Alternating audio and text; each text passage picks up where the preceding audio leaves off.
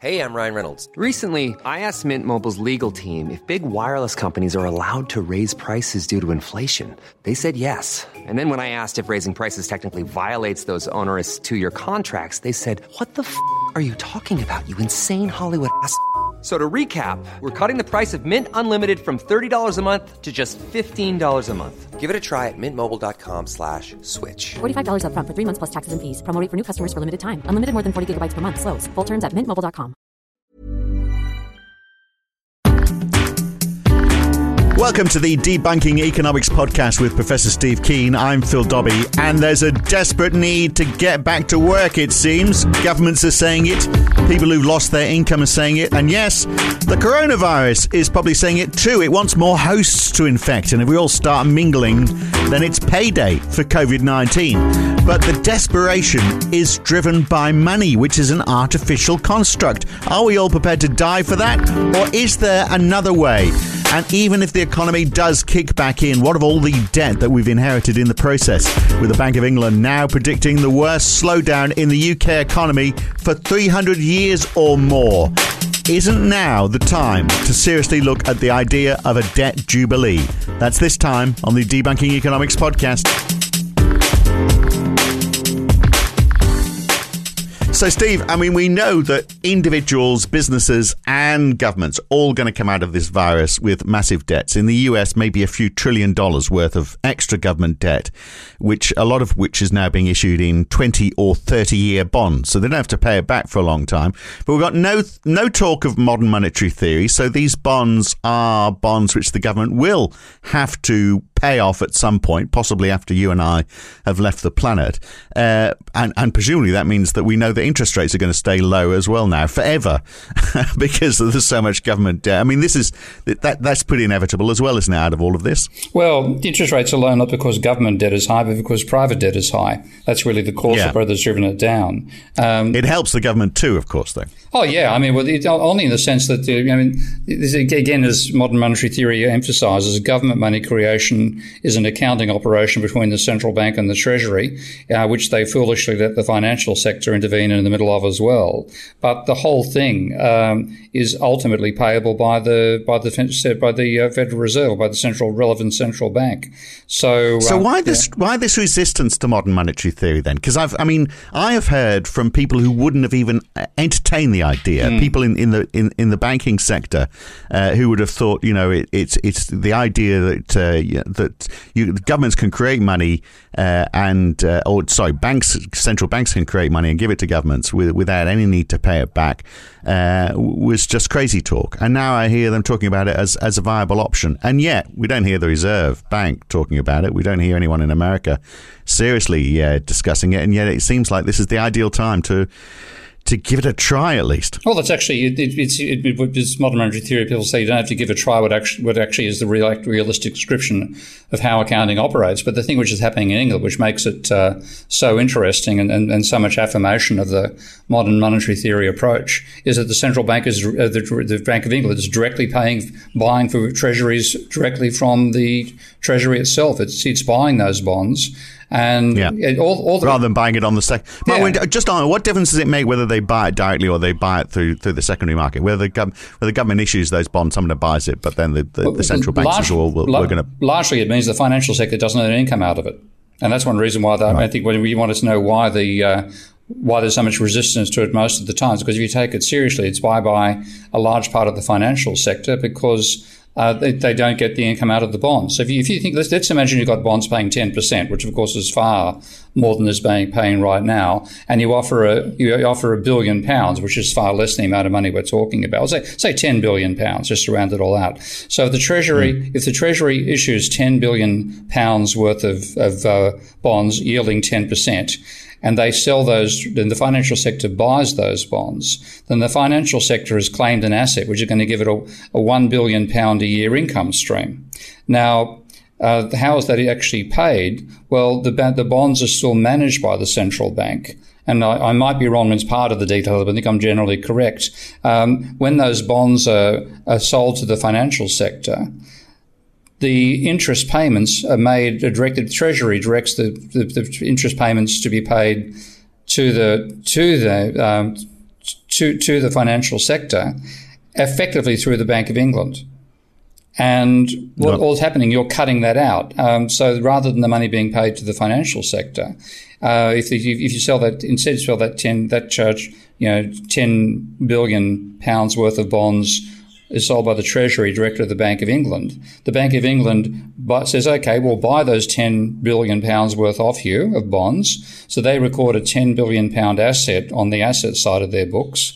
And the 10 billion pound liability they create is 10 billion pounds they pay into the Treasury's account. And the Treasury can then spend that 10 billion pounds into the British economy. Now, the Treasury is then liable to pay £1 billion a year to the central bank for the interest. And how does it do that? Well, it pays it all right. And then the central bank returns the profit from the 10 billion, the £1 billion a year, leaving out the costs that are involved, the cost of managing the Bank of England itself, which is nowhere near the scale of the interest payments involved. They remit the profits they make from that back to their owner. And who's their owner? Oh, it's the Treasury. Yeah. Quite literally. I mean, that same thing applies in Australia. The Reserve Bank makes a large profit out of some of its foreign exchange operations and also out of its bonds. Its profit is remitted to the Australian Treasury every year. So in that sense, it's all an eternal operation by the government sector. Right. So, but when the Bank of England says, well, okay, we're going to cut out the middleman, we're not going to go through the finance sector, we're just going to issue these, so the government's going to issue the bonds and we're just going to buy them. The Treasury's going to issue the bonds and we're just going to buy them. I suspect they're doing that for liquidity reasons, aren't they? Because they had all these concerns about liquidity in the finance sector. But at the end of the day, they still are expecting that those bonds are going to be taken off their balance sheet at some point, even if it's in 30 years' time. So, and that's the only difference, in effect, from what's happening now in modern monetary theory. And it's like saying, well, okay, we won't go down the modern monetary theory road. We'll just push the problem 30 years down the track. I mean, it seems like a small step to take, doesn't it? To just say, oh, sod it, let's just try modern monetary theory and put it into practice. Well, and not so much put into practice as simplified, because it's already putting into practice as describing the actual accounting operations involved. What you're doing is leaving out the financial sector. They're not being paid any money for it. And they're likely to complain and say how disastrous it's going to be for the economy, and you have to pay this debt level back, et cetera, which is all the sort of stuff we heard from them from the financial crisis that we're hearing from them again right now. There's actually an interesting analogy to the world of Jane Austen, because if you go back to the days when being a wealthy person in Britain meant either having land or large amounts of government bonds. The money that was paid to keep the Austens alive came out of their purchases, not the Austens, but some of the men that they were competing. People which they wrote about. Okay, yeah. That was coming out of the Central Treasury, effectively financing the ruling class of Britain in return for them purchasing the bonds. And it's a similar thing that's going on to the financial sector. So they have a vested interest in saying, you've got to sell the bonds to us. You shouldn't sell it. You shouldn't just do what is actually possible by the sheer mechanism of accounting. You shouldn't let the Bank of England buy the bonds off the Treasury directly. But in fact, the only thing which changes is who gets the income from the bonds themselves. And at the moment, that income goes to the financial sector. If the Bank of England buys them directly, that income effectively goes from the central bank back to the Treasury again and stays in. So there's no need to finance it. There is no need to. So, okay. And it just makes perfect sense, doesn't it? Because the finance sector, even without that issuance of extra bonds, I mean, there's still so many bonds swishing around, and in the United States, they're not following that approach. So you've got $2 or $3 trillion with the interest for which is going to find itself in the finance sector. But then you've also got all this extra debt which is being racked up, private debt which is being racked up as well. So the finance sector is going to come out of this much bigger than it went in, isn't it? Well, potentially no. If we're not careful. A lot of that debt's going to be unable to be repaid, and this is the real danger. I mean, Michael Hudson's been saying for a hell of a long time that debts that can't be repaid won't be repaid. But what's tended to happen is what Yanis Varoufakis what did he call it? His wonderful expression for it, effectively kicking the can down the road with private debt.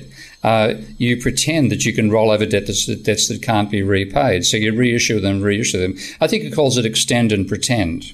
And so you have a country which, when Greece owes debt to the European Union that is not like typical government debt. That's because they don't have their own currency. But you simply pretend they can pay the debt. You capitalise the interest they haven't yet paid, and you create an even larger debt burden further ahead. With the private sector, that's not likely to happen. So if you have a private organisation which can't service its debts, and the bank that it owes the money to has to write the debt off and they first of all put it into its bad debt folder and then finally write that debt off, that company will fold. The bank won't go and try to rescue them by getting them yet another loan because they know they can't finance it back in the first place. So the odds are there'll be a large chain reaction of bankruptcies, and the real danger here is that those bankruptcies will take down not just the companies but the banks themselves. Yeah, but not now.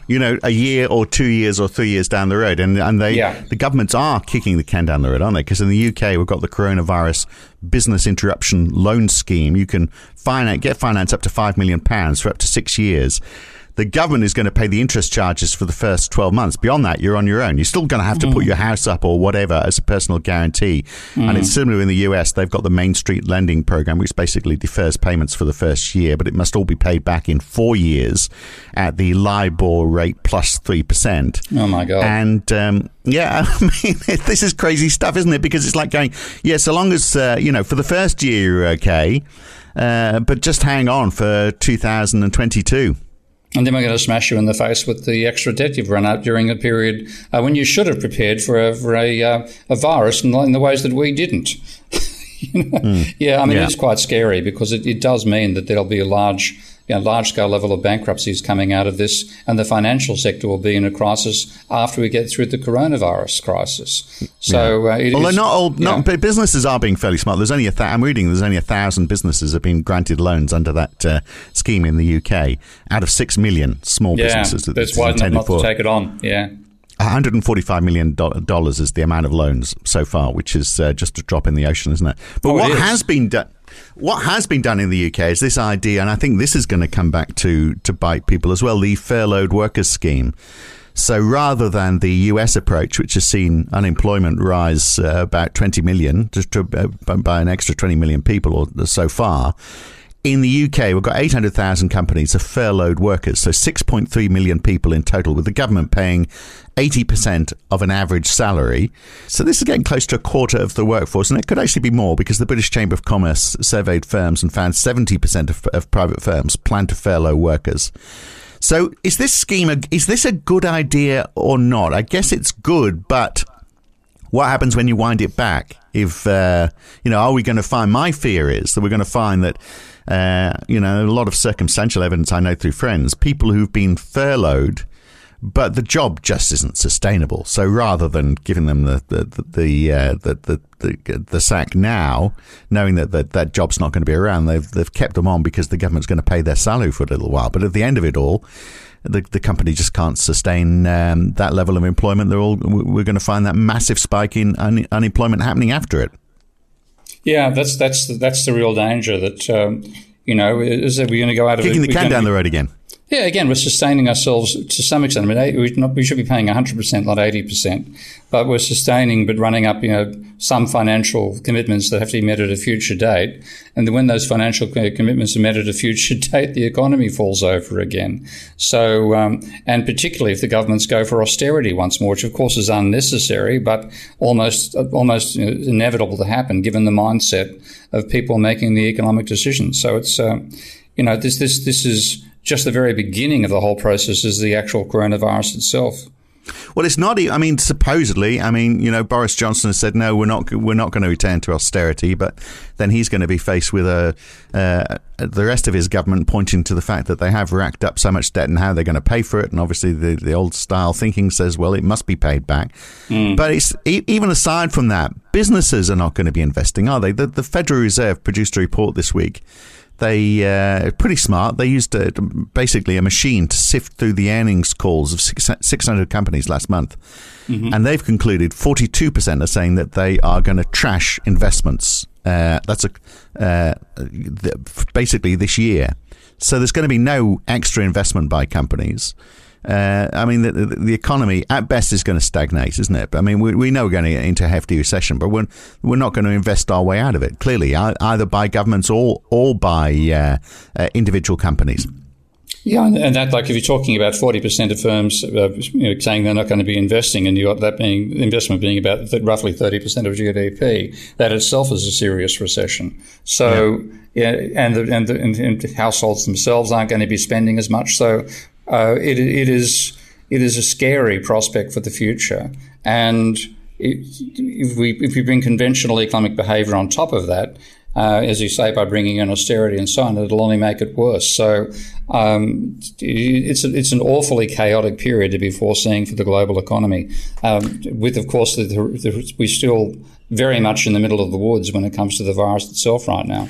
Yeah, we are. Who knows how it's going to go on for. Now, I do want to get on to your idea of a debt jubilee, because its time has come, perhaps. Yeah. But perhaps, one point just in support of it. We are going to see a massive divide, aren't we, at the end of all of this? So I'm okay. I'm working pretty much as I was before, but I've got friends who are sitting at home twiddling their thumbs, wondering how they're going to pay their mortgage. And then we've got companies that are going to do very well out of this. Companies that are distributing food, for example. We're still eating at the same rate. But other industries like tourism, airlines, obviously completely trashed. So we've got people who kept their jobs and those who haven't. We've got small businesses that are sailing through this, and those that might make it through but incurring massive debts and might fall over anyway. From an economic policy perspective, how do you manage all of that? Because I know that there's this big fear of giving money to everybody. It's got to go to people who deserve it the most. I think deserve was the word that was used by the UK Chancellor. I mean, it's how can you tell who's doing well and who's not? Because there's going to be enormous diversity coming out of this. Yeah, because there will be industries which never recover again. I think the airline industry is clearly going to be one of those. Tourism in general, companies like Airbnb being banned in Australia right now, aren't they?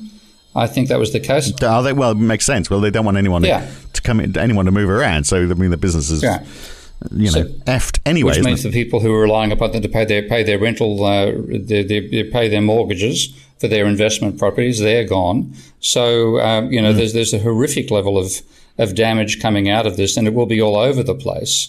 And that's one reason why I argued, look, you don't even try to decide who's deserving and who's not. Simply replace the cash flow we're losing from the impact of the coronavirus for as long as it's necessary, and try to make it that people's current financial commitments can be met, even if they're financial commitments that I think should be ultimately abolished, such as the level of mortgage payments people are making right now. While we're going through this, don't upset the apple cart any more than the coronavirus itself has already done. But in fact, we're disturbing it already by giving people 80%, by trying to decide who's deserving and who's not right now, by therefore slowing down the rate at which money actually gets out into the public. That's particularly the case in America, it seems. And then you come out the other side, and there'll be industries which has been completely destroyed. And of course, the tourism and the airline being the most obvious cases. And what the hell can you do? You can't say it's all your fault. You didn't plan for the coronavirus because, excuse me, you're the government sector. What planning did you do? The answer is bugger all. So we simply have to say, let's just minimize the damage of this thing rather than amplifying it. And unfortunately, I think we're going to amplify it. Yeah, well, I mean, we came out of 2008, didn't we? We saw massive deleveraging after the global financial crisis because people felt exposed, so they stopped spending as much and tried to get their debts down. It's the opposite is happening now, and people are racking up debt because they have to, so they can't afford to spend. So it's the same story, isn't it? In that, spending doesn't happen. It's related to debt. It's possibly going to go on for decades, but people have got no choice on this. They're not deleveraging. It's going the other way at the moment, and then maybe the deleveraging happens later. We're talking about possibly the rest of our lives, the repercussions of this, aren't we? However long that might be. Yes, I think. Yeah. Even for our younger listeners. I think that is the real danger. That this, I mean, we're laying. And this is the reason it's so damaging, because the people in authority don't realise we have a private debt problem.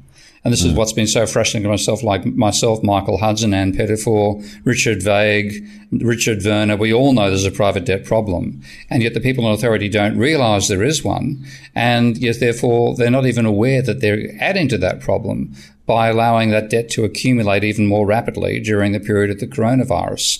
And then if they insist on those commitments being met on the other side, there will be an incredibly fast downturn in the economy because credit will already have disappeared.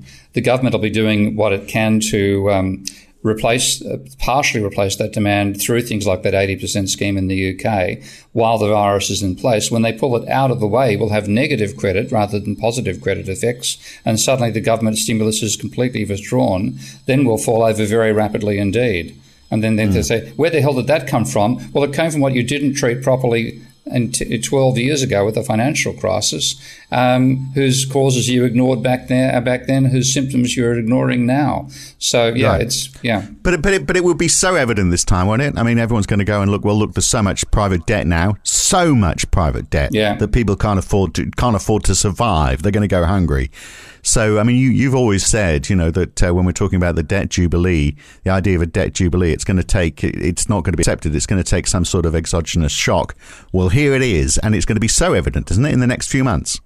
I think that's the case, and that's again what when I first put that proposal forward, it was back in I think about 2010 from memory, and I wrote it up in a detailed sense in 2012, and I haven't touched it since because I thought, what's the point of developing an idea which is never going to have a chance in hell of becoming a policy anyway? I didn't anticipate ending up in hell so rapidly because of it. Because my original argument was, we'll deal with the private debt overhang the same way we dealt with it back in the 1930s, and that's by going to war. And in the situation of a war economy, this time a war to try to recover the damage we've done to the climate rather than a war against the Nazis, of course.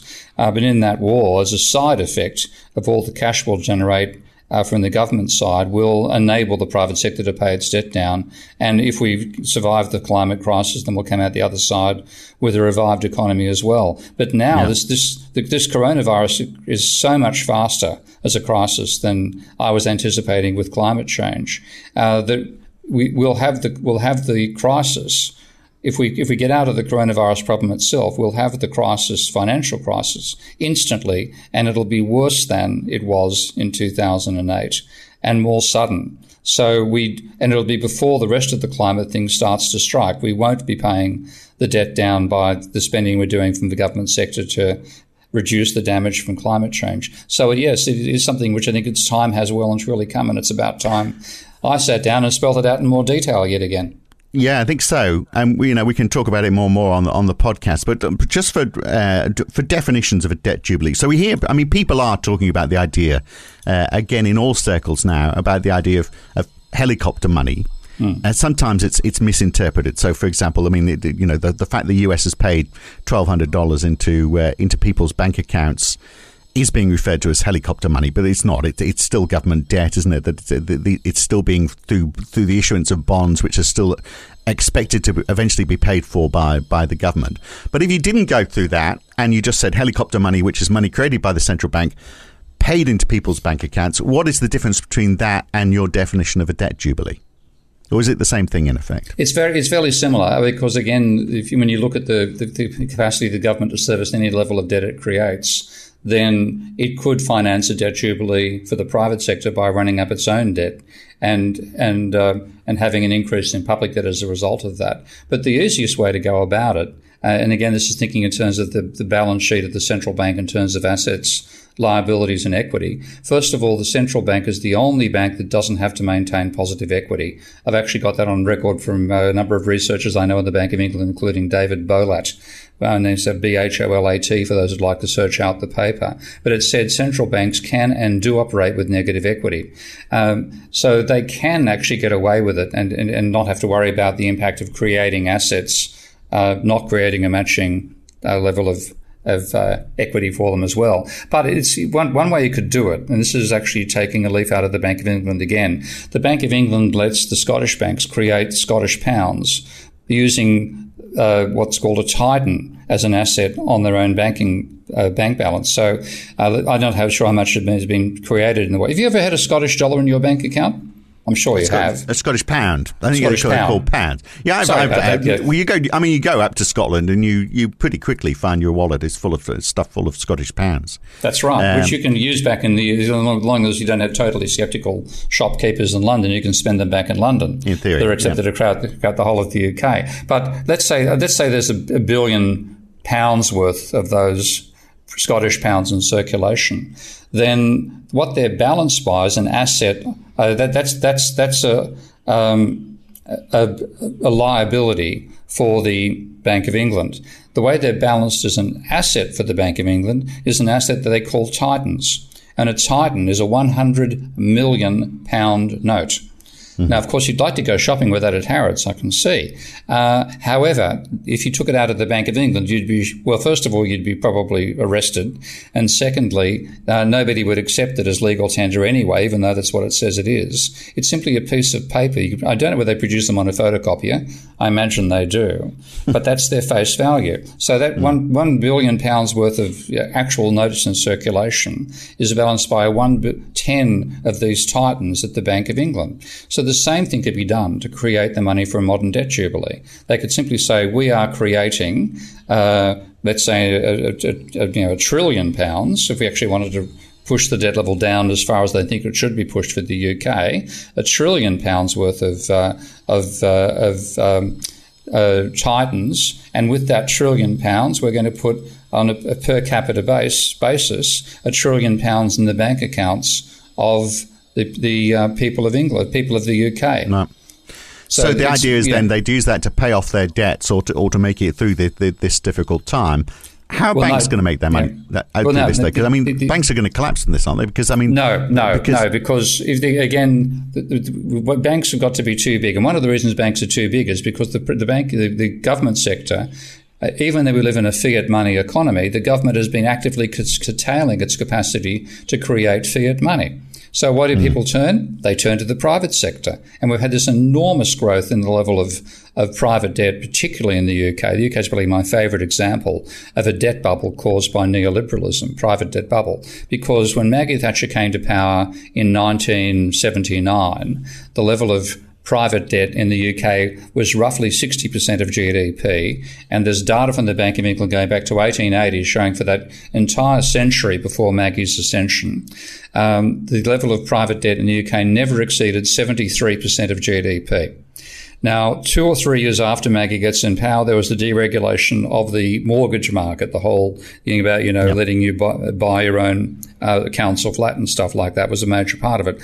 The private debt level then rose from 55% of GDP, which it was in 1982, to 193% of GDP. Right. That's because commercial banks were basically creating that money to extend to loans. Yeah. Now, what I want to say, that's far too much. You should never have gone beyond the 75% of GDP maximum that you had for the previous century, when, so far as I remember, in looking at the data, British capitalism wasn't doing too badly. Get back to that 75%. That means about 100% of GDP of money which has been created by the banking sector as credit money has to be replaced with fiat money. So the whole idea is a replacement of credit money with fiat money. But can you beat the system, Steve? Say I find I've got, I don't know, what are we talking about, 5,000? What sort of magnitude are we talking about here? That everyone gets what, £5,000, £10,000? Yeah, put more into than their that. bank? I mean, you're talking what a population of let's say 50 million income earners.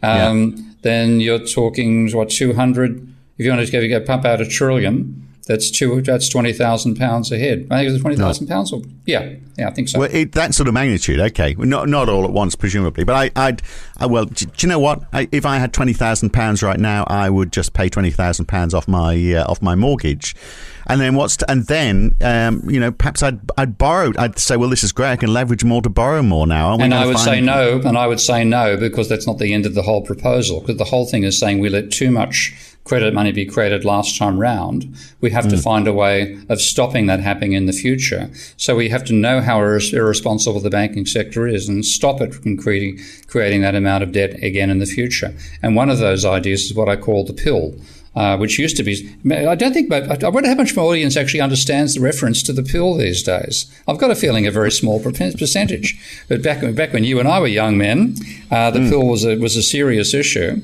And anyone who went out for a night out with Boris Johnson probably, knows, or maybe doesn't. Maybe that's the problem. Maybe anyway, doesn't. The number of kids he's had, maybe they don't. Okay, but the PIL stands for Property Income Limited Leverage, and this is saying that the whole idea that banks lend based on the income you have is a fiction. They have a totally rubbery approach to the amount of income you earn, and we've seen that from all the liar loans and stuff that banks have indulged in around the globe for the last 30 years. Instead, put a ceiling on the maximum amount of money that can be lent to buy an asset, which is based upon the income earning capacity of that asset. So in the case of housing, one simple metric I've used is to say that the maximum amount of money should be allowed to borrow to buy a house, whether you're me or Rupert Murdoch, the maximum amount of money should be 10 times the annual rental income of the property. So taking the place that I used to rent in Waterloo, which I rented for I think I paid £1,500 a month, so I was paying £18,000 a year. That would mean that the maximum anybody could borrow from a bank to buy that property would be £180,000.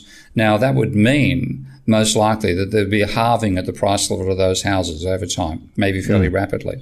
But what it also would mean is that if that was the rule, and you would actually see when you went to buy a property, here's the maximum amount of a loan you can get, period. And the only question would be, who do you get the loan from? Then you would have a negative relationship between leverage and house prices, whereas at the moment you have a positive relationship. What actually causes house prices to rise is an increase in the level of new mortgage loans. And so, we as individuals, we have an encouragement for that, because if you and I are competing over the same property, and let's assume we have the same income, then at the moment, the one of us who wins is the one who gets the larger bank loan. But if you had its limit, the income that would be taken out of the equation, and the only way we can compete with each other would be by saving more money. So you'd get a negative. I want to get a negative feedback, as they call it. What do I call a dampening feedback between leverage and house prices. Which all makes perfect sense. But through all of this, you are saying to the finance sector, hey, we're going to put whatever the figure might be, 20, 30, 50,000 pounds into everyone's bank account, and you're not going to clip the ticket on that. More to the point, it's going to be used to pay off debt. That means you're going to lose the ticket that you've been clicking on that 50,000 in debt if that debt is repaid. And then in the future, we're going to limit the ability for asset speculation, which is pushing prices up, which is how you're making your money. That's a triple whammy for the finance sector there. How much smaller are you expecting the finance sector would be at the end of all of that? In the UK's case, it's said to be about 1/3 to 1/4 its current size. It would lose 3/4. Yeah, absolutely. It has to. I mean, so they're going to put up a fight against that, aren't they? Obviously. Oh, you bet your bottom dollar they're going to put up a fight against it. The only thing that's going to make them potentially support it is a possibility of the alternative being going bankrupt, which is the other side of things for the coronavirus. Because if you have the impact that I expect the coronavirus to have on financial solvency on the other side of the crisis itself, then lots of those banks who are highly geared are going to find the percentage of the loan book that has to go bad will go bad, and bang, the bank's going to be bankrupt. And right. Unless governments keep on kicking the can down the road. So they're saying, well, okay, we're going to pay the first year of loans. To get to the end of the year and it looks like it's all going to fall over, then they go, we'll do another emergency plan. We'll do it for another year or another 3 years or whatever. And lots of can kicking, which is going to supposedly be propping up those loans to keep small businesses alive. But really it's helping the finance sector maintain its clip of those tickets. And that's what worries me. I think that's what's going to happen. So even though I'm more optimistic about a debt jubilee being a possibility now, I still think that the political power of the financial sector is so great they'll manage to distort it and manage to prevent it. And then it'll be in the aftermath to the impact of avoiding a debt jubilee that we actually start getting closer to actually having one. Because if you avoid it and you then have financial corporations falling over because the debt they've issued is too high for the people to be able to service in the post-coronavirus economy, then a lot of them are going to go bankrupt. And there's no way to get around this except for the confrontation with the finance sector. I can't see it being avoided. And yet we need the money. We need people with money to be able to invest, because we will see a big shift, a big structural shift happening in the economy. So it's very sad to see airlines go to the wall, for example. But it would be better if they were replaced by something that is perhaps more ecologically friendly, which is part of the future. So, I mean, we're going to see a structural shift. But we won't see that structural shift if there's not the money there to invest to see other businesses grow. Yeah, and well, it's also a question of whether we realise we have to go backwards in terms of our pressure on the planet as well. But in that sense, I see coronavirus as a relatively friendly shot across the bows by the environment to our economy. Because one of the scariest prospects is one that actually I know a science fiction writer, I think it's Kim Robertson, is working on. And he wrote a very good piece, I think, in the New York Review of Books just a week or two ago about what climate change probably entails for society. And as interestingly enough, I first realised the dangers of the West Antarctic ice shelf reading a science fiction book about Mars by Kim Robinson. And in that book, he hypothesized that there had been a sudden collapse in the West Antarctic ice shelf, leading to an environmental catastrophe on Earth, which meant that they then decided they had to invade the nascent colony of humans on Mars. And there's a long sci-fi story on the other end of that. And I remember reading it. This is back in the early 1990s, if not before that. And my reaction was, sci-fi writers rarely use a hook like that unless there's some actual basis to it. So I went looking at what's the story about the West Antarctic ice shelf, and there, sure enough, it's incredibly fragile. Well, the point that Robinson used in his article in the New York Times last week was that there would be a heat crisis in a third world country where the global temperature had risen sufficiently that what's called the wet bulb temperature would exceed 35 degrees, and people are only hanging on in some major economy or some major metropolis somewhere because of air conditioning, and then the power system broke down. And then what that means is within 6 hours, everybody who's exposed to that temperature will die. And you then have the political consequences of that. Amusingly enough, guess what happened in our house yesterday?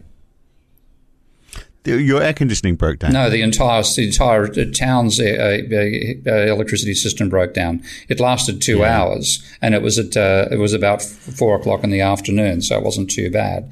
But this is quite likely to happen. We are likely to see something of that nature happen, where as the temperature level rises, suddenly the power system gets stressed, and a city which is only barely hanging on because everybody's in air conditioning breaks down, and then bang, you have those people dying en masse. And then what's the reaction of their government? Well, if the government has nuclear weapons, such as India or Pakistan, it could be a very interesting reaction. So well, let's hope we don't get to that stage. Look, I mean, just back to where we are now. Just finally, a quick question from Cloudy in Spain, one of our listeners. He says in 2008, I think we've sort of answered it today.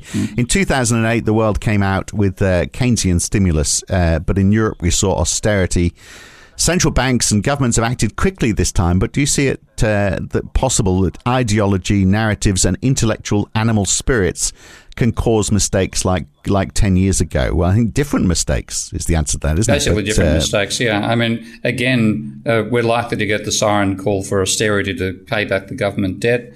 We're likely to, there'll be resistance to the idea of a jubilee, which is the only thing which could actually save the whole system. Of course, we'd need a rescue for people in the financial sector to get them over the shock of going from £750,000 in income to a mere 75,000. And I'm using an actual example there, by the way. I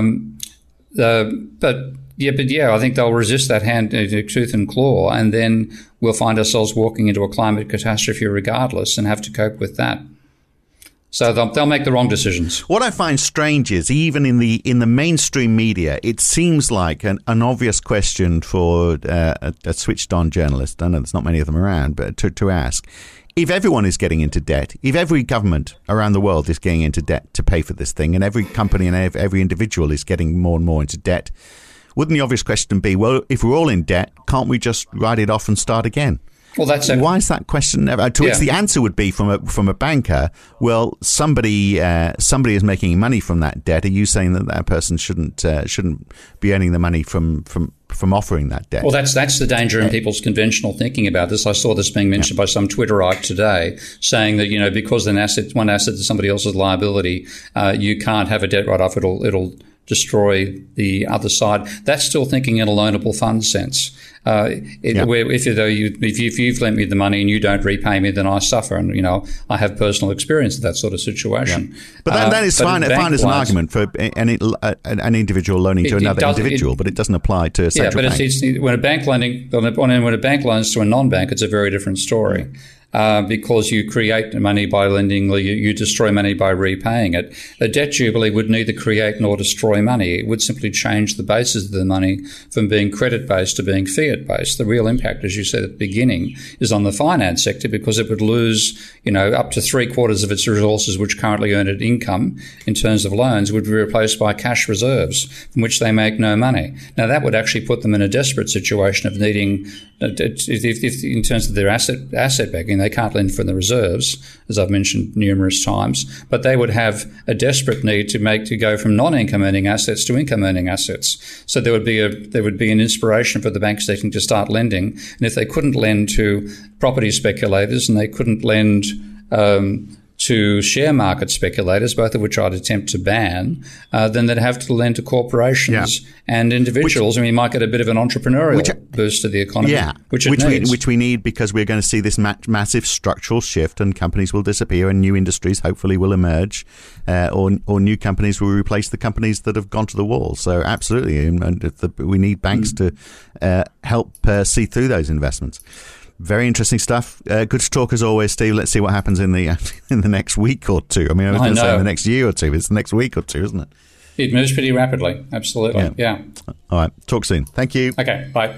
And next time, not entirely related to COVID-19, but it is related a bit. We're going to look at income disparity. Obviously, we are going to see a widening of the income gap as a result of the haves and have-nots, the have a job and don't have a jobs, who've been through this whole thing. But generally, what does income disparity mean for productivity? What does it mean for the ability for a country to grow? We'll look at that next time on the Debunking Economics podcast. For that one, you do need to be a subscriber. This podcast was free, available to everybody. If you want to listen to all the podcasts, and we've done over 200 of them now, then you do need to subscribe at debunkingeconomics.com, or go to Patreon and support Steve Keen there, patreon.com/Prof Steve Keen. I'm Phil Dobbie. See you next time. Thanks for listening.